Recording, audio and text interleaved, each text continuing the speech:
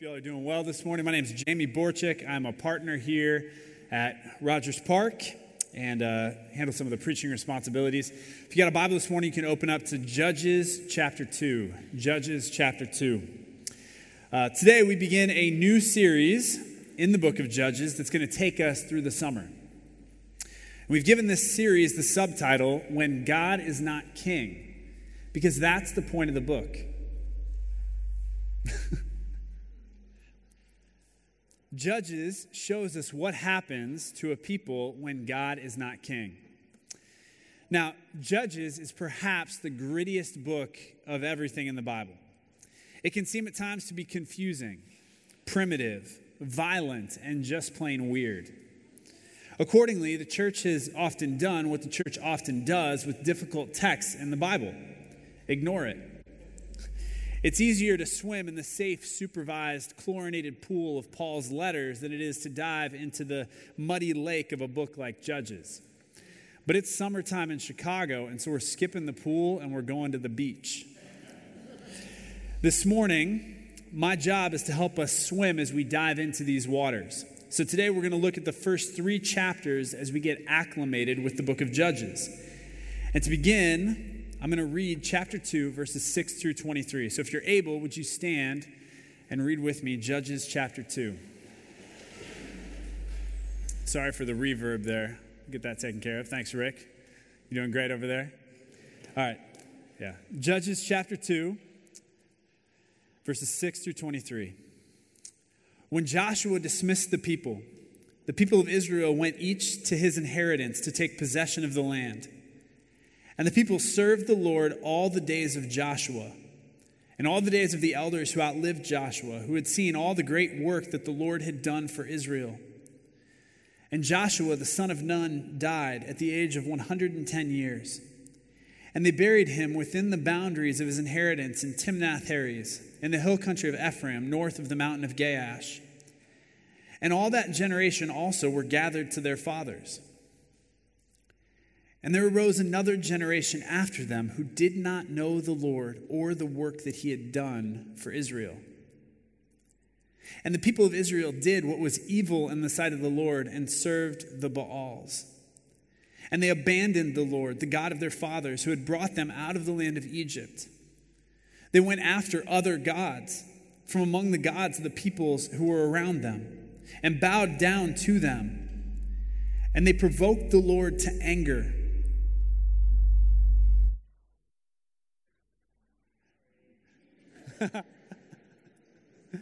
It's like God is going to talk to us right now. And they provoked the Lord to anger. They abandoned the Lord and served the Baals and the Ashtaroth. So the anger of the Lord was kindled against Israel. And he gave them over to plunderers who plundered them. And he sold them into the hand of their surrounding enemies so they could no longer withstand their enemies. Whenever they marched out, the hand of the Lord was against them for harm, as the Lord had warned, and as the Lord had sworn to them, and they were in terrible distress.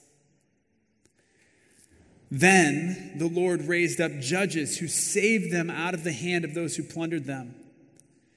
Yet they did not listen to the judges, for they whored after other gods and bowed down to them. They soon turned aside from the way in which their fathers had walked, who had obeyed the commandments of the Lord, and they did not do so. Whenever the Lord raised up judges for them, the Lord was with the judge, and he saved them from the hand of their enemies all the days of the judge. For the Lord was moved to pity by their groaning, because of those who afflicted and oppressed them. But whenever the judge died, they turned back and were more corrupt than their fathers, going after other gods and serving them and bowing down to them. They did not drop any of their practices or their stubborn ways. So the anger of the Lord was kindled against Israel. And he said, because this people has transgressed my covenant that I commanded their fathers, and have not obeyed my voice, I will no longer drive out before them any of the nations that Joshua left when he died, in order to test Israel by them, whether they will take care to walk in the way of the Lord as their fathers did or not. So the Lord left those nations, not driving them out quickly, and he did not give them into the hand of Joshua. God, our King, this morning as we open this text, I pray you would speak to us, that we, unlike Israel of old, would hear your voice and would heed what you have to say. Would you give us ears to hear your voice this morning? We pray in Jesus' name. Amen. You can grab a seat.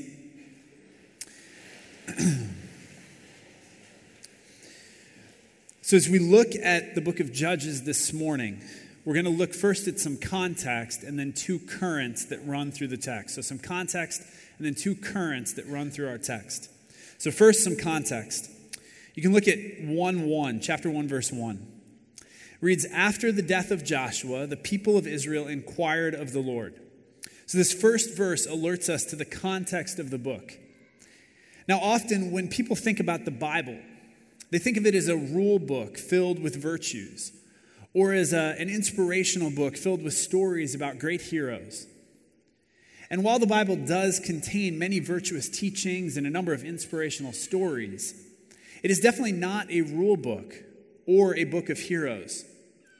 The Bible is fundamentally one big story. From Genesis to Revelation, from beginning to end, the Bible tells the story of God, the story of a good king in his never-ending pursuit of his rebellious people.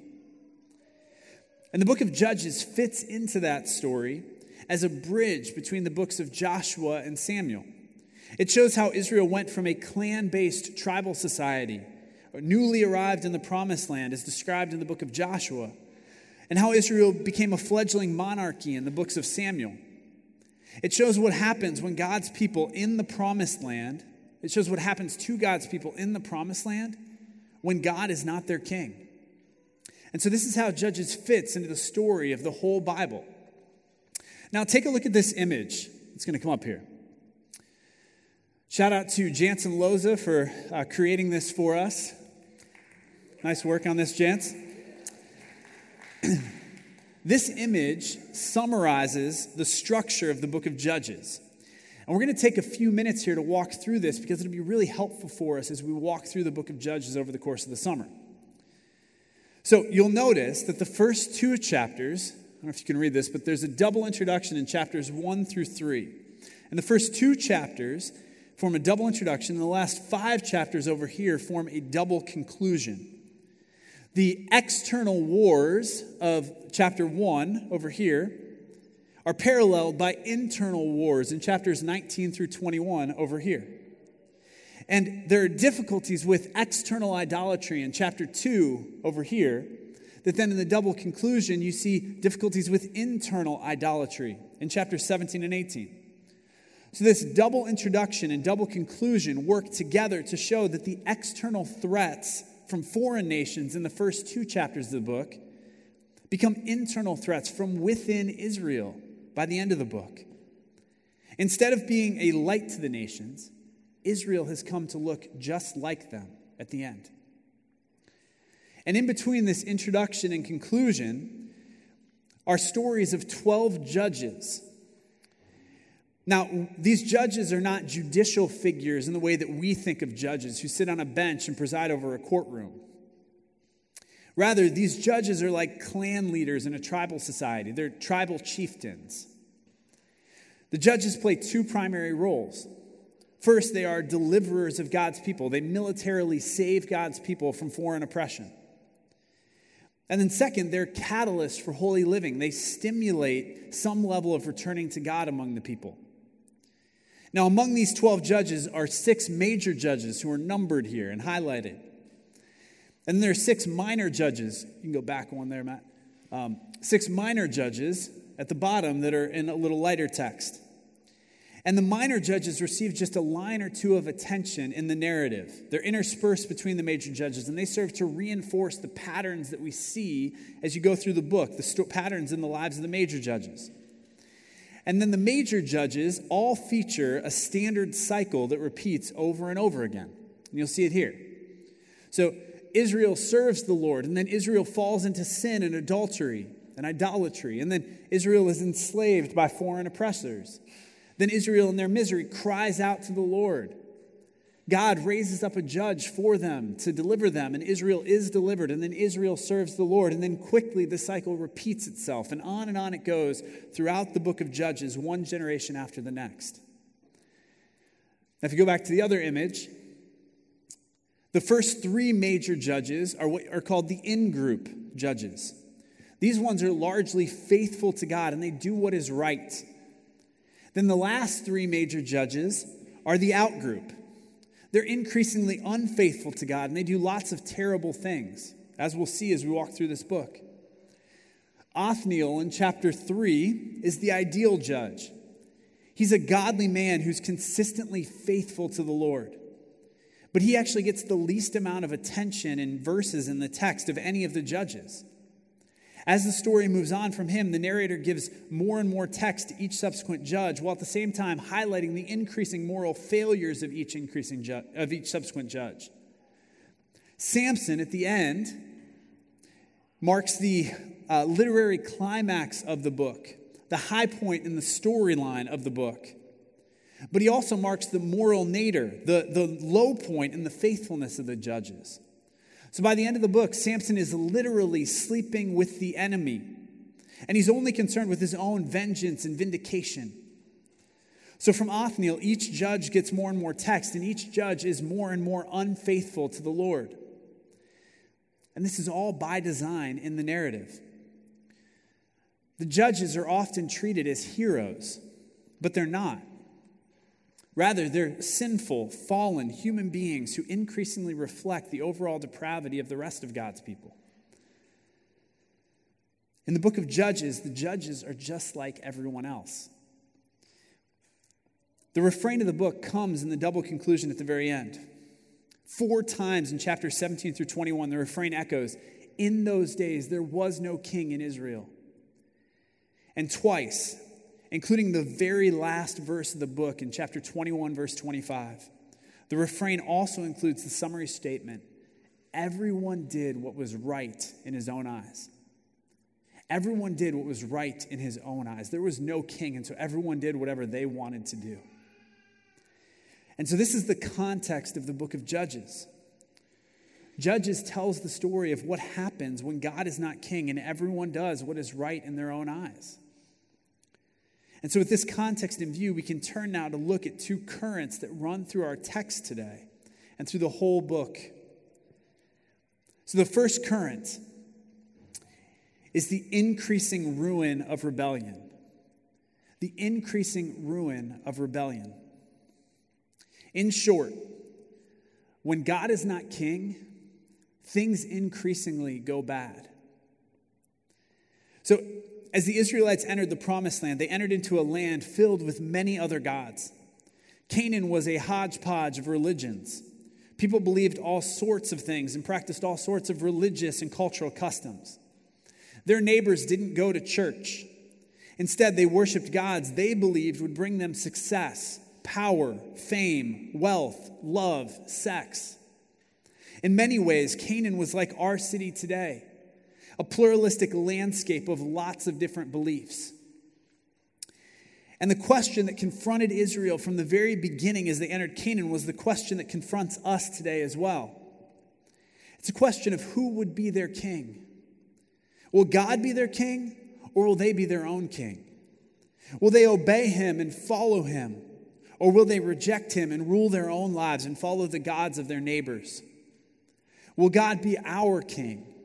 Or will we reject him and follow the gods of our neighbors?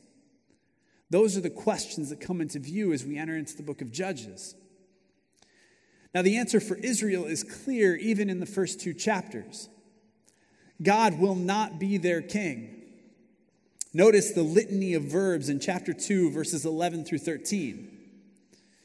The people did what was evil in the sight of the Lord and served the Baals. They abandoned the Lord. They went after other gods, and they bowed down to them. They provoked the Lord. They abandoned the Lord and served the Baals. The people rebel against God, and they reject him as king. And from this point on, the book of Judges as a whole shows the ongoing degeneration of each subsequent generation of Israelites. God called his people to be a light to the nations, to shine his light among their neighbors. But instead, generation after generation, they cease to be a light and instead become a mirror. They just adopt all the practices of their pagan neighbors. It started out with little compromises on what they believed and on how they behaved. They start to adopt some of the beliefs and behaviors of their pluralistic pagan neighbors. And with each subsequent generation and each subsequent judge, they do so more and more and more. And the net result is that they repeatedly reject God as their king and in turn find themselves farther and farther and farther away from his goodness. By the final chapters of the book, those little compromises at the beginning have devolved to the point where they are actually raping and killing one another in a land that is filled with violence, where everyone does what is right in his own eyes. So what's the point? When God is not king, things go bad. Rebellion leads to ruin. It's a pattern we see over and over again throughout the Bible. You see, God created people, he created us to live life with him as our king, to have him as the sun in the center of our orbit. And when he's in the center, everything else orbits properly. But imagine if somehow you could take the sun out of the center of our solar system. What would happen to the universe? Everything else, all the planets and the asteroids and everything else out there would go out of whack real fast. That's what happens when God is removed from the center of our orbit, from the throne of our lives. When God is not king, things go bad. Rebellion leads to ruin. So Jeff was the first person to get me really thinking about God. He'd been my youth pastor when I was in high school. And I had never been all that committed to church. I was far more committed to girls and sports than I was to God. But Jeff got me interested. He got me started. He started me on this path toward genuine faith in Christ that happened a few years later. Jeff had a thriving ministry, a beautiful family, 2 young kids at home. And when I was in college, he got a job as a lead pastor at another church in the area.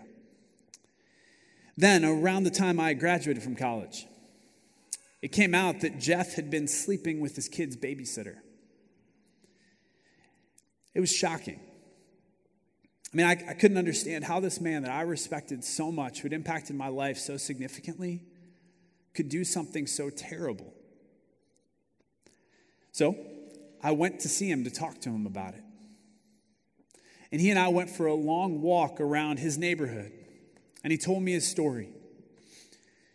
It had started when he was in high school, and he started looking at pornography in secret.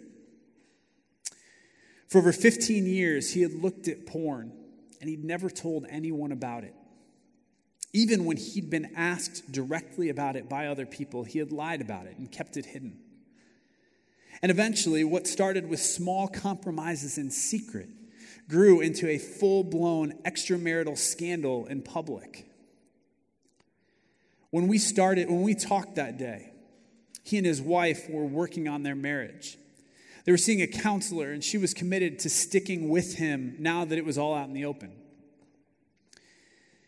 Except it wasn't all out in the open. The relationship with the babysitter had secretly continued, and several months later it came out that Jeff had gotten the babysitter pregnant. And Jeff decided to leave his family to start a new one with the babysitter.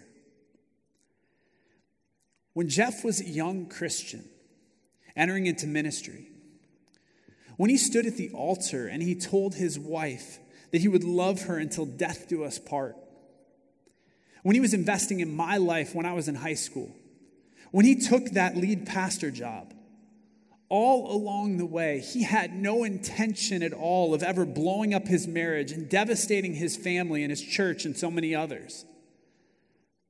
But it happened. And for all the things that Jeff taught and said publicly, privately, God was not the king of Jeff's life.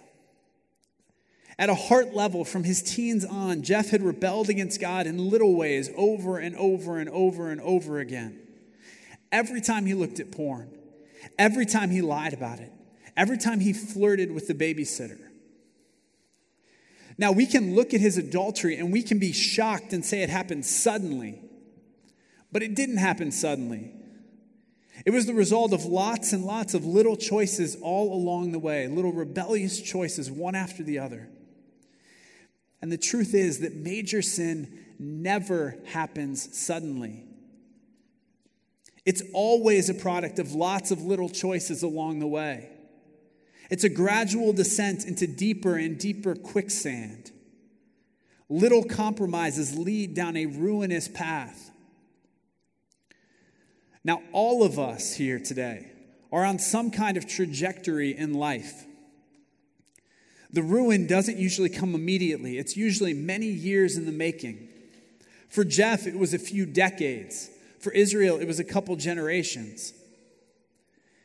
Several years ago when I was in college, around the time all this stuff went down with Jeff, one of my mentors gave a talk where he shared the story of what his life would have become if not for Christ intervening when he was in college. It was his anti-testimony. At the time, his brother was in jail and his parents' relationship was a mess. And that's the direction that his life was going to. That was his trajectory. But all that changed when God became his king. In the years since hearing that message, I've often reflected on what he shared. Apart from God as my king, my anti-testimony likely leads down a similar path like Jeff's.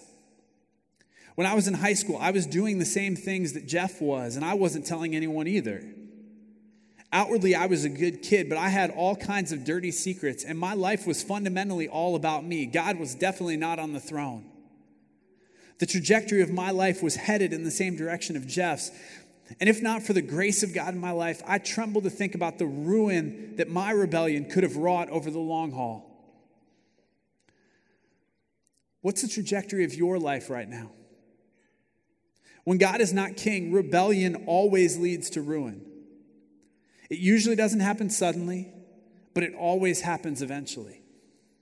When you take God off the throne, bad things happen. Bad things go bad. And so if this is you right now, do something about it. If there are areas of your life where God is not king, your family, your work, your hobbies, your finances, your thought life, your relationships, whatever it is, stop your rebellion before it gets to the ruin. And that leads us to the second current in the book of Judges. The first current is the increasing ruin of rebellion, which is the bad news.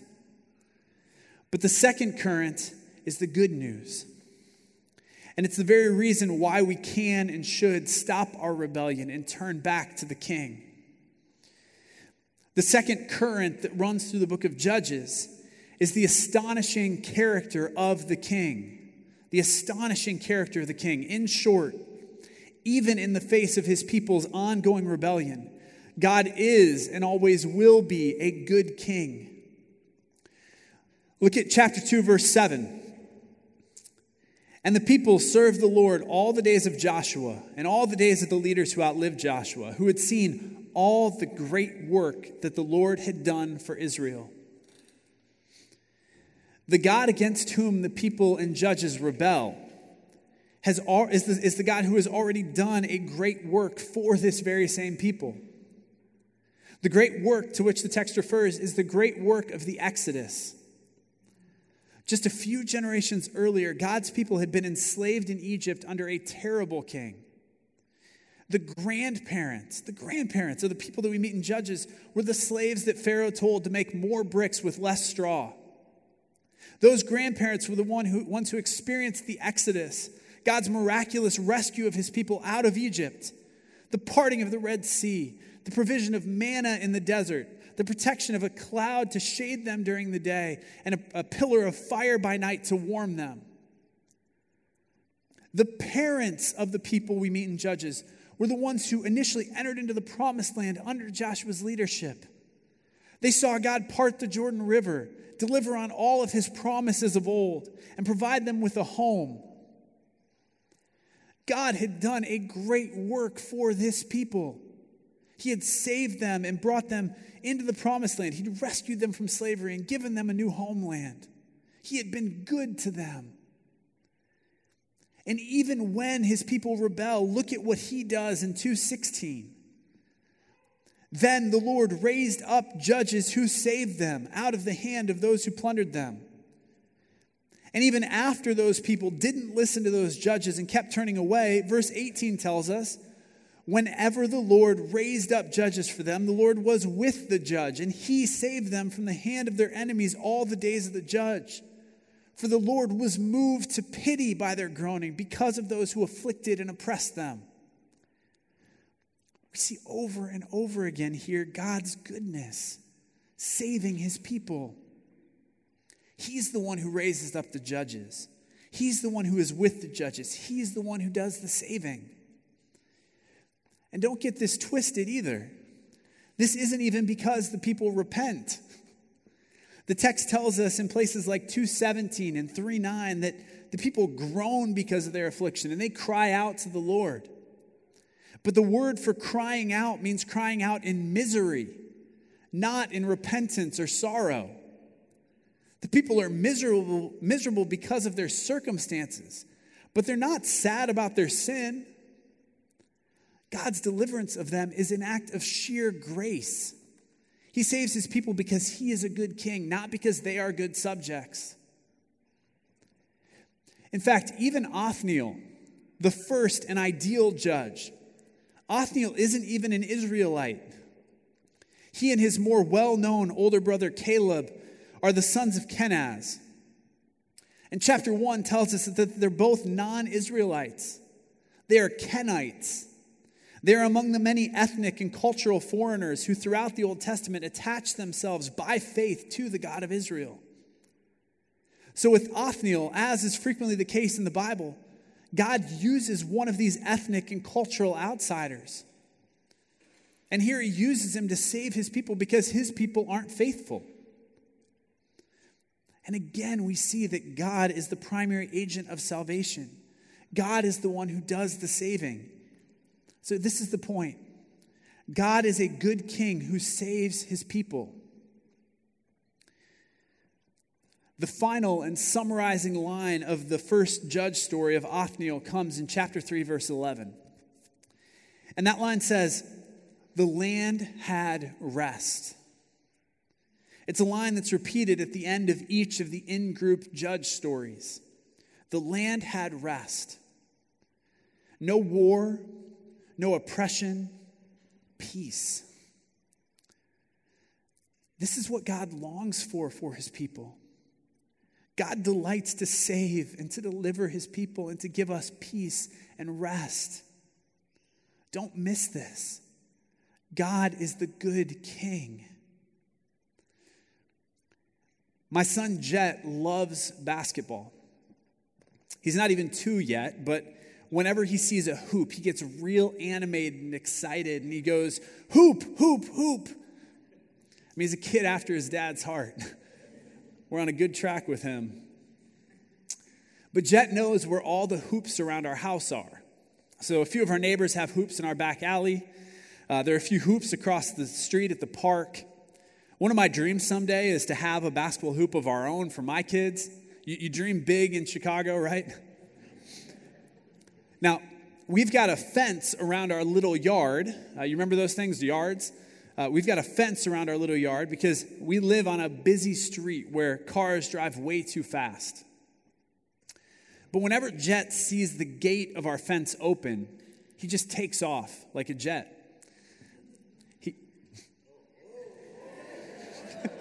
Sorry, Kinsey.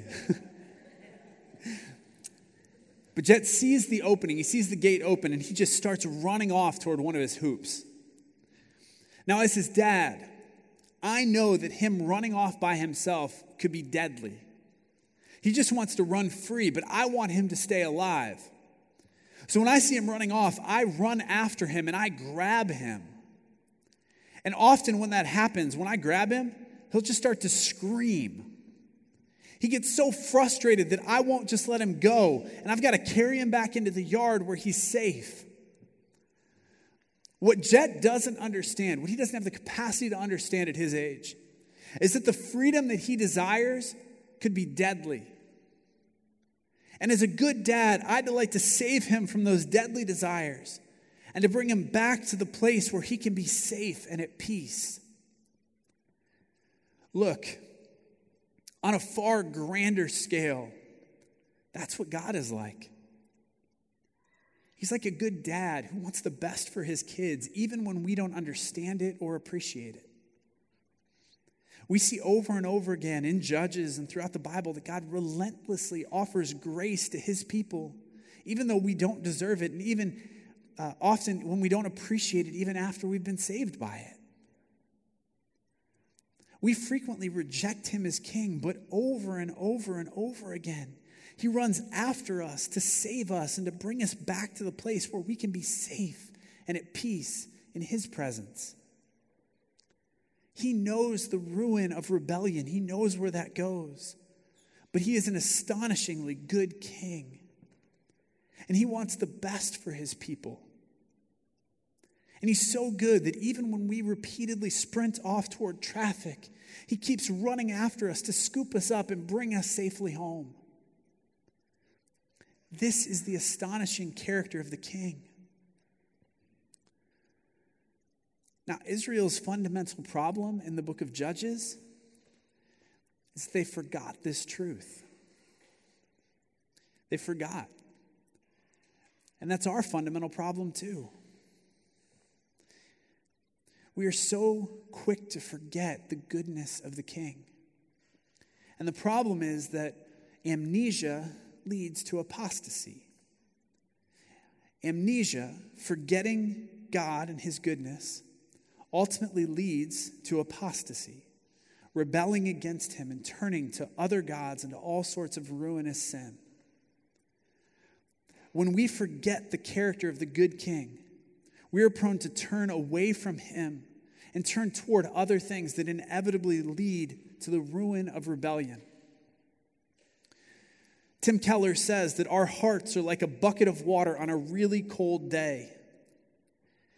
If you leave a bucket of water outside in Chicago in January, it's going to freeze over.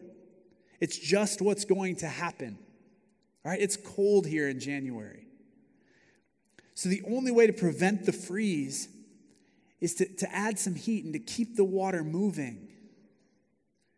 And the way we do that, the way we keep the water moving and keep it warm, is by remembering the goodness of the king. The remedy for spiritual amnesia is intentional remembering. We must intentionally build in habits that help remind us on a regular basis. So this is why daily devotional time is such a crucial habit for followers of Christ. We need daily time to read God's word. And it's not so much to keep learning new information. Like, if you read the Bible for many years over and over again, eventually you get to a point where you're going to know most of the content. You're going to know what's in there. So you're not reading it the way you read a new book to just get new information or learn something different.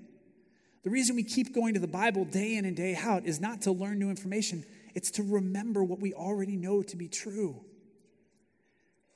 We need that daily reminder of the goodness of the King. So to combat spiritual amnesia, you need to daily spend time in his word. Our tendency to forget is also why it's so crucial that we make a regular practice of gathering together as a community of faith. If you've got a bonfire and it's burning and lots of flames and it's nice and warm, and you reach in and you grab one of the logs off that fire and you just toss it off by itself, you know what's going to happen to that log? The flame's going to burn out real fast. But if you pick it back up and you toss it back on the pile with the other wood, it'll reignite. That's the importance of gathering together with other believers on a regular basis. You take us out of this community and the flame burns out and we forget. But when you add yourself back into the community of faith, the flame reignites. When we come together, what we do, what we're doing this morning, we're singing praises to the King. We're praying together to the King. We're hearing the word of the King read to us and preached to us. And shortly, in a few minutes, we're going to take communion and we're going to remember the King's sacrifice on the cross. In all of these corporate activities, we are collectively remembering the goodness of the King, and we're stirring the waters of our hearts. So to combat spiritual amnesia, you need to show up. You need to be here on Sundays. You need to be at your small group during the week. You need that so that you will remember. And our tendency to forget is also why it's so important for parents to teach their children about the goodness of the King. It took just 2 generations for Israel to forget God. When parents are not intentional about teaching their children will forget.